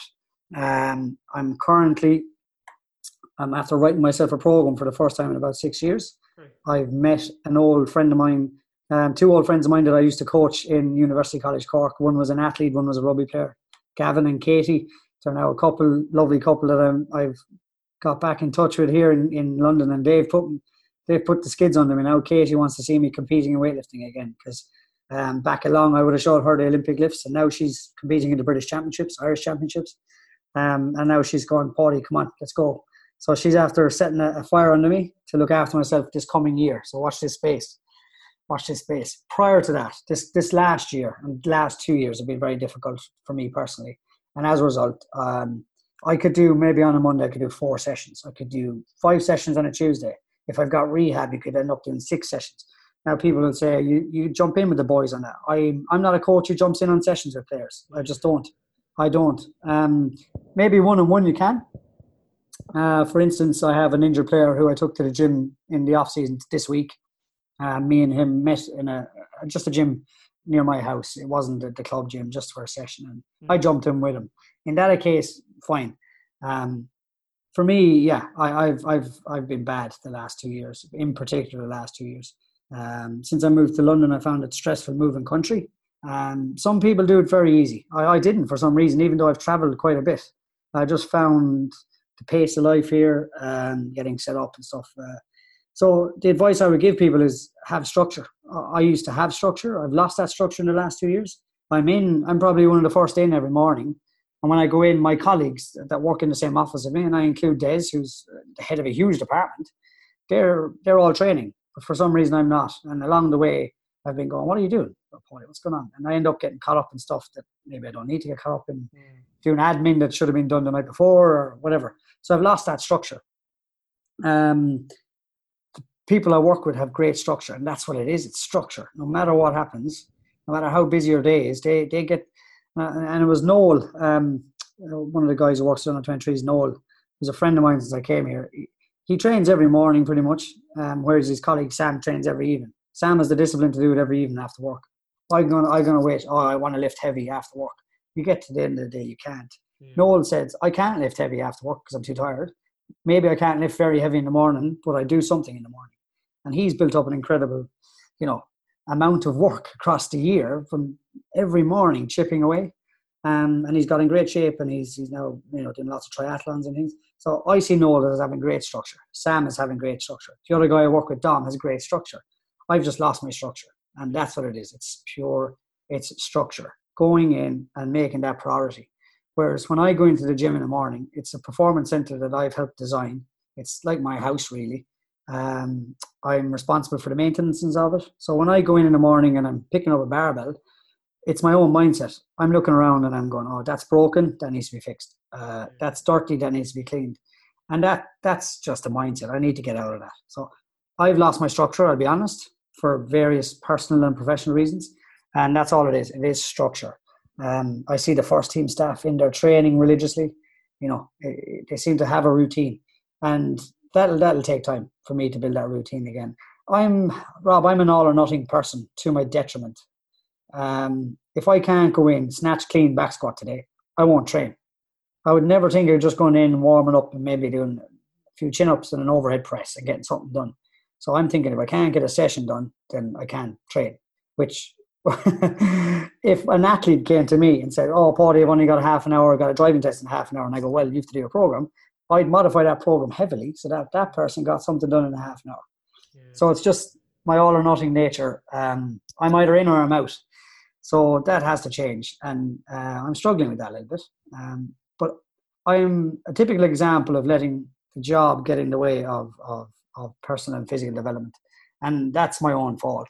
It's not the job, because there's guys in the building working more hours than me, Rob. They just stick to their structure. And I keep using that word because it's a plan, sticking to it. It doesn't have to be a big plan. And along the way, you get in shape. So that's my goal for the coming year, is to get back into a structure where I'm practicing what I preach, because that's the reason I got into strength and conditioning, because I love lifting. I love playing football. That's nearly 99.9% of all of us. That's why we all go into. Yeah. Everyone. Like, to be honest, listen, I'll be honest with you too. It's one of the things that, like, I'm just unemployable because I have routines in my life that if I just don't get done on a daily basis, I'm not a nice human to be around. Like, I need my training. I'm a better human after I train. I like to have structure to my nutrition. And, like, listen, I've spoken about why people do this. It's because there's so much uncertainty in our life, in terms, like, the biggest question every human has is, like, what's after this life? Like, death is the biggest question we all have. And to fill that void, or to kind of put that in the back of our minds, like, and I'm being very general here when I say it's about, like, people, us, like, what we do is we fill our life with habits that give us a sense of certainty. We use them as security blankets, and they come in many forms. For some people, it's a religious belief. For some people, it's ideological beliefs, or buying into political belief systems. For other people, it's habits that they have on a daily basis, like their exercise routine, controlling their nutrition. Other people, it's cleaning. They just love to have a clean environment. They clean every day. Other people, like, really, it's addictions. We have certain addictions, but when people hear the word addiction, they automatically just think drink and drugs, and, like, that's only one form of addiction. Like, you can have cleaning addictions, exercise addictions, nutrition addictions, schedule addictions. Like, you're addicted to your schedule. You ask that person, could you help me out at 5 p.m.? Like, nope, because 5 p.m. I do that every day, and I need that certainty in my life. Yeah.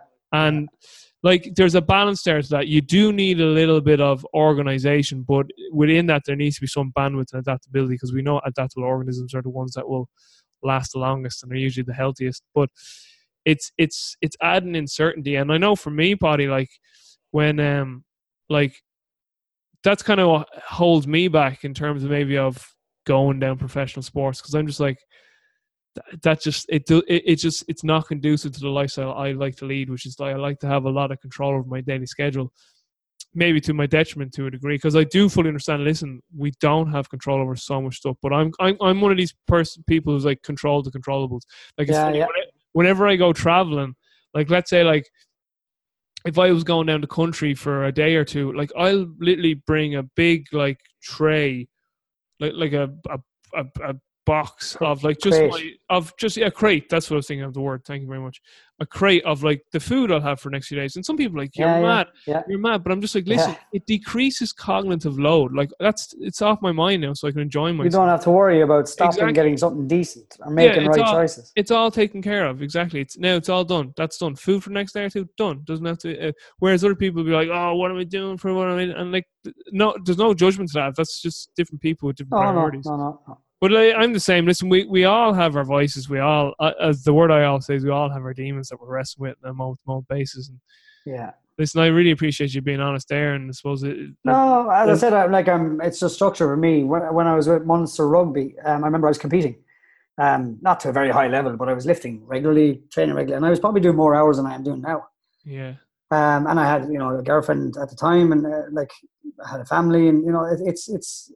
I think, as I said, I've just lost my way a little bit, and I don't mind saying that, and that comes down to mental health stuff as well along the way. Obviously, a big bereavement in the family 2 years ago, and lots of highs and lows around getting married very close to that because I wanted my mum to be there. Not using that as an excuse, but I think I'm being open and honest and maybe a bit sentimental here, Rob, because mental health for me is huge, and it's something we all struggle with, particularly I struggle with. And people that know me mightn't think that because I'm outgoing and I'm personable and I'm always smiling, but I will put everyone ahead of myself, and that's my wife has struggled with that so much, as in that she sees me broken and beaten down every day from trying to do too much for other people. And it's not the other people demanding on me, it's me trying to give too much. And that's not marked or slap me on the back, Paudie, you're an amazing person. No, that's not the case. I just don't prioritize myself. I know. And that's a huge mistake. I can tell young coaches, prioritize yourself. I think, Rob, the balance you have is fantastic, and I wish I had a little bit more of that. When I say wish, I'm going to work harder at getting a bit more of that balance, because I have had it, and it can be done. And I think you're right. I like that the fact that you prioritize, and if you're doing this at 5 o'clock, you're doing this at 5 o'clock. Whereas I'll say, I'm going training at 5 o'clock. Someone might knock on the door in the office, go, have you got 5 minutes? Because they need to talk about something. But it's not that and then I'll prioritize that. Yeah. And I used to think it was lazy. I thought I was lazy. Paul, are you lazy? Do you want to lift the barbell? It's not lazy. I think it's just prioritizing. Because if I was lazy, I wouldn't be working 60 or 70 hours a week, would I? Paudie, it's energy. Energy is a finite resource, and it's just where you putting that energy to. So, so that's really what it all comes down to. It's just energy management. If you were to really break it all the way down to physics, that's really what it is. Fantastic. Yeah, thank you for your insight into that too. So. Yeah, I really appreciate your honesty there. I really do. We'll wrap up with one or two more little questions if you have time. Yeah. I'm always fascinated with what people are reading. If you are reading anything, what would be your top book recommendation? And if you are reading, what are you currently reading? So it's interesting you say that. I'm going away for 2 weeks holidays on Sunday. So a boatload of books. Boatload of books. Paudie don't read so good. I've said that earlier. Paudie don't read so good. My wife Louise laughs at me, man. She could go through 10 novels in a week. She's incredible. My mother loves books. She loves novels. Oh, stop. I love books, but reference books, and from work you're always reading journals and you're reading research, and I've for holidays I'm reading The Organized Mind, which is basically a behavioral change book. I've heard about that book. That's what I'm looking at. I'm looking at Shoe Dog by Phil Knight, which is the story of Nike and the Nike. Very good. Again, sports books, but a little bit of self-help. I've just finished Ant Middleton's First Man In book. I'm not sure if you know of Ant Middleton from the TV program SAS. Are You Tough Enough? No, I don't know about that. He's an ex former Special Forces English Army, and he's currently on TV. A couple of celebrity SAS programs. They run programs. Are You Tough Enough to make the SAS all this. But it's his journey in life, and he talks about the ups and downs of his lives, and failing and not failing, and mental health issues, and ending up in jail. It's a fascinating read. Yeah. So that's Ant Middleton, First Man In. I'd love to meet the guy. Actually, I'm going to try and get him into the club. Brilliant. Just because he just his whole insight into how he became what he is, dealing with lots of different things, personally and professionally. Yeah. A lot of not, I won't say self-help book, but a big reflective books on holidays. I do like a little bit of James Patterson. Easy reading. Some of his detective books are very easy. You go through a chapter a day in those things because they suit me and my pace of reading. As regards training books, I'm embarrassed to say high performance training for sport. Dan Luden, that's sitting on my shelf since the day it came out. Just so you know, you don't. I couldn't care less if you named the training book or not. I just want any book. Yeah. So that's what I'm saying. But that's one that's been sitting. When I buy a book, I love books. I like having books on everything. People that know me know I'm into carpentry, welding. I love watches, the whole mechanical structure of how a watch is made. Wow, I've that's got pretty hundreds of cool. books on That's different. cool. Yeah, I've got hundreds of books on different things of different interests. I'm like Leonardo da Vinci with regards interest, but not talent. So yeah, I'm going to look at. I want to look at that book because it's sitting on a shelf since the day I bought it. I think June 2014 is on. I date my books when I buy them. So that's one of them. And then if I get through them in the 2 weeks, I'll be doing really well. And then it's going to be back to, I think, for mental health, for switching off, for turning down the volume of brain activity at nighttime. I'm going to start reading more, half an hour before I go to bed. It's such a simple thing, but that is, from a mental health point of view, I've gone to lots of counselling for various things across the years. I think everyone should, not for grief and not for, self awareness and that. Just, I think the modern human has got so much to deal with and so much noise around their being, whether it's traffic, whether it's mobile phones going off every so often, having a work phone, 2 laptops. I think everyone should go for counselling to actually just learn to decompartmentalize and mental shelve stuff and put stuff in boxes and leave them. So, but I tell you what, Paddy, it's what I see counselling as, and I actually do see it becoming a much bigger part in people's lives as we go forward. I just see it as brain training. So there was a great interview with a woman called Adi Kaju, and I actually had her on the OPEX podcast before. She's a nutritionist. She's actually a weightlifter as well, a former weightlifter, very good weightlifter. But she was on a podcast, on the Mind Muscle Project podcast. So the 2 Australian guys, and she said that she goes to counselling, and she was like, I see counselling no different to when I go to the gym. And she's like, when I go to the gym, people are like, oh yeah, you go to the gym because you're looking after your physical body. Yeah. And then she goes, but then when I say I go to a counsellor, they go, oh, what's wrong? And she goes, nothing's wrong. That's like saying I go to the gym to get it, to keep myself healthy and in shape. And no one would ever say to you, no, what's wrong when you say you're going to the gym? So she's like, I go counselling because it's a preventative measure. It's for mental health, whereas gym is for physical health. Well, gym's also for mental health too. I call the gym my church. I get a lot of thinking and meditating done in between sets, even during sets sometimes. I was like, I should be focusing on this deadlift. But I thought that was a great point by her, and I see that mindset shift where people won't see counselling as this sort of reactionary process. It's more nearly of a proactive process. Today, Tuesday, Friday, I go see my counselor. Monday, Wednesday, Friday, that's where I go see my personal trainer. And Tuesday, Thursday now is my off days. I go to my counselor for my mental training or whatever. So I see that it's just brain training. Absolutely, I totally agree. Obviously, back along, I've been to several for many different things, and for me, it's often I end up just decompartmenting and destructuring my day to give me clarity around work and around life. And I think you're right. I think it's spot on. That's something we all should do. You've only 1 year left on Earth. Now you're not you're not dying. The way I pose this question is, you're getting on the Starship Enterprise, but it's a one-way ticket. It's like, listen, you're going to explore the stars here, but we can't come back to Earth. Now, your partner can come with you. Yeah. Well, how would you spend your final year on Earth before you took off Earth? Traveling. Yeah. I'd take every penny I have, and I'd take my family and those closest to me traveling. Sweet. I'd go all around the world and meet different people. That's what I do. Yeah. Paddy, how do you learn? What's your learning process? I learn by doing. I'll read and get an idea around something, but you have to show me. I learn best by showing. Show me. Yeah, definitely by doing. I'm very practical in that respect.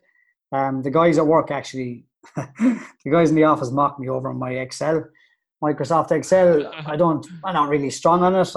I can use it to a level, but we're in the same club, bud. Some of the boys, Some of the boys in Noel and Sandbear and Dominic that I work with, and Nav, our GPS guy.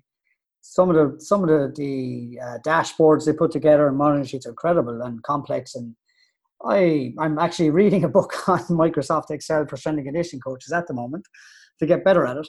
But like Noel, the guy I work with, I laugh because I go, Noel, how do I do this? And unless he showed me, he won't tell me. Like, I'll show you later. I haven't time to show you. Just watch the videos. Just watch those videos on YouTube. You know, Excel. Just watch the videos I've watched, and I go, there's no point showing me a video. Come and show me how to do it. That's how I learn. Is really by doing. Yeah. I'm very much probably like the 10-year-old footballer there. Yeah. Mladen Janovic, he has. I'm trying to think. What's the guy's name from? Is it Excel Tricks for Sports? Is that his name? Yeah, that's it. I have John. His surname is escaping me. But I have it here in front of me. There's a guy called. There's one here. It's the Strength and Conditioning's Coach's Guide to Microsoft Excel by Steve Olson. That's Steve Olson. He's very good too. But then there's Excel Tricks for Sport, and his name is John. His surname's I think he's from New Zealand. I think New Zealand. But Mladen has his whole course on his website for free. Yeah. It's very, very good. I'll put that in the show notes anyway. Yeah. Last one for you. Yeah. I'm over in London and I say, Paddy, listen, you're fucking. After this almost 2-hour conversation, I can tell you're an absolute quality human being. So you're definitely. I don't know about that. You're definitely someone I want to spend some more time with. But I'm over in London and I say, Paddy, I want to take you for dinner. Yeah. And you and your wife want to take you for dinner, and you can bring 5 people to this dinner. They can be dead or alive. Who would you bring to this dinner and why? Can they be famous? They can be anyone. They can be dead, alive, famous. They can be a fictional character. Anyone. My mum, because it'd be great to see her again, but she's an absolute character. She can hold a room with rich and famous, or she'd bring. I think I'd like to bring Morgan Freeman. Oh, that's a nice one. I just think he oozes sincerity and I think the conversation would be incredible. I don't think anyone's ever given Morgan Freeman. And I do like Morgan Freeman. Yeah, good one. I like him as an actor, but I just think I've seen him being interviewed a few times. He just oozes. He's like a guy who was here before in a former life, maybe. Yeah. Or David Attenborough would have to be in there. Oh, very good. I think Graham Norton. Nice. Just for a bit of banter, shits and gigs. I think he's. But man, I tell you what, with Graham Norton, you know, just think of what he's made of himself. Incredible. From where he's come, like, you know, to be a gay Irishman from the part of Ireland where he's from and what he's built himself to, like, amazing. Absolutely. Probably learned so much from him. Yeah, absolutely incredible. And I think Leonardo da Vinci. Yeah. If we could bring one back, because I just think, as I said, I'm into all things mechanical. I grew up welding and fixing tractors with my uncles and machinery, and I think he was just so far ahead of his time in regards understanding everything, physical organism, the mechanical organism, and everything in between. I just think it'd be interesting just to sit with him and kind of gauge what he thinks and where it's at of the modern world. Imagine him now dropped into Dynorama and Shoreditch. I'd love to see what he thinks of that now and see what he thinks of the modern world and these mechanical cars going past us. And I know that sounds very philosophical, but I think that's my 5, is it? My mother, my mum, Da Vinci, Freeman, Attenborough, and Graham Norton. Great stuff. That's a comprehensive list. All right, bro. That was a phenomenal conversation. Thank you so much. Thank you. Thank you for having me, and again, trying to be open and honest. And listen, and I get or whatever, I don't care, being honest. But as I said, I've a ton more questions to ask you, and so I definitely would love to get you back on. Again, anytime you want. Honestly, I love doing this. So just no, go. I'm just going to wrap up here, so I am for the listeners. But listen, anyway, listen, we could just go on here so we could. But for everyone listening, Paddy, where can they actually contact you if they're looking to get in touch? You can email me directly on my work email, proche@arsenal.co.uk. So that's PROCHE at arsenal.co.uk. My Twitter handle is coach_Roach_. I'm on Twitter a little bit. Just I like retweeting papers and stuff that are of interest out there. I don't post much stuff myself. You can message me there. As I said in a previous podcast, like I'll get back to you as soon as I can. And I'm sorry, I've had so many listeners, and which is brilliant, young coaches and all experienced coaches wanting to touch base, and I've been very hard to get to, and I apologise for that. But just get an email autoresponder and have it say, "I'm putting myself first." Sorry, I'm in the gym. I'm getting huge. Yeah, but I will get back to you as soon as I can. Not over the next 2 weeks. I'll be on holidays reading. Hopefully get through one of the books I just mentioned. Paddy, you're an absolute gent. And just before I wrap up here, I want to say I truly appreciate you taking the time today, and I just truly appreciate you as a human. Thank you so much for this conversation today. Thank you. Anytime, bud. So for all the listeners, what an unreal conversation with Paddy Roche, and for anyone that would love to reach out to him, but give him some time. Schedule's busy. So, but for now, as I always say, take care, be well, and stay strong.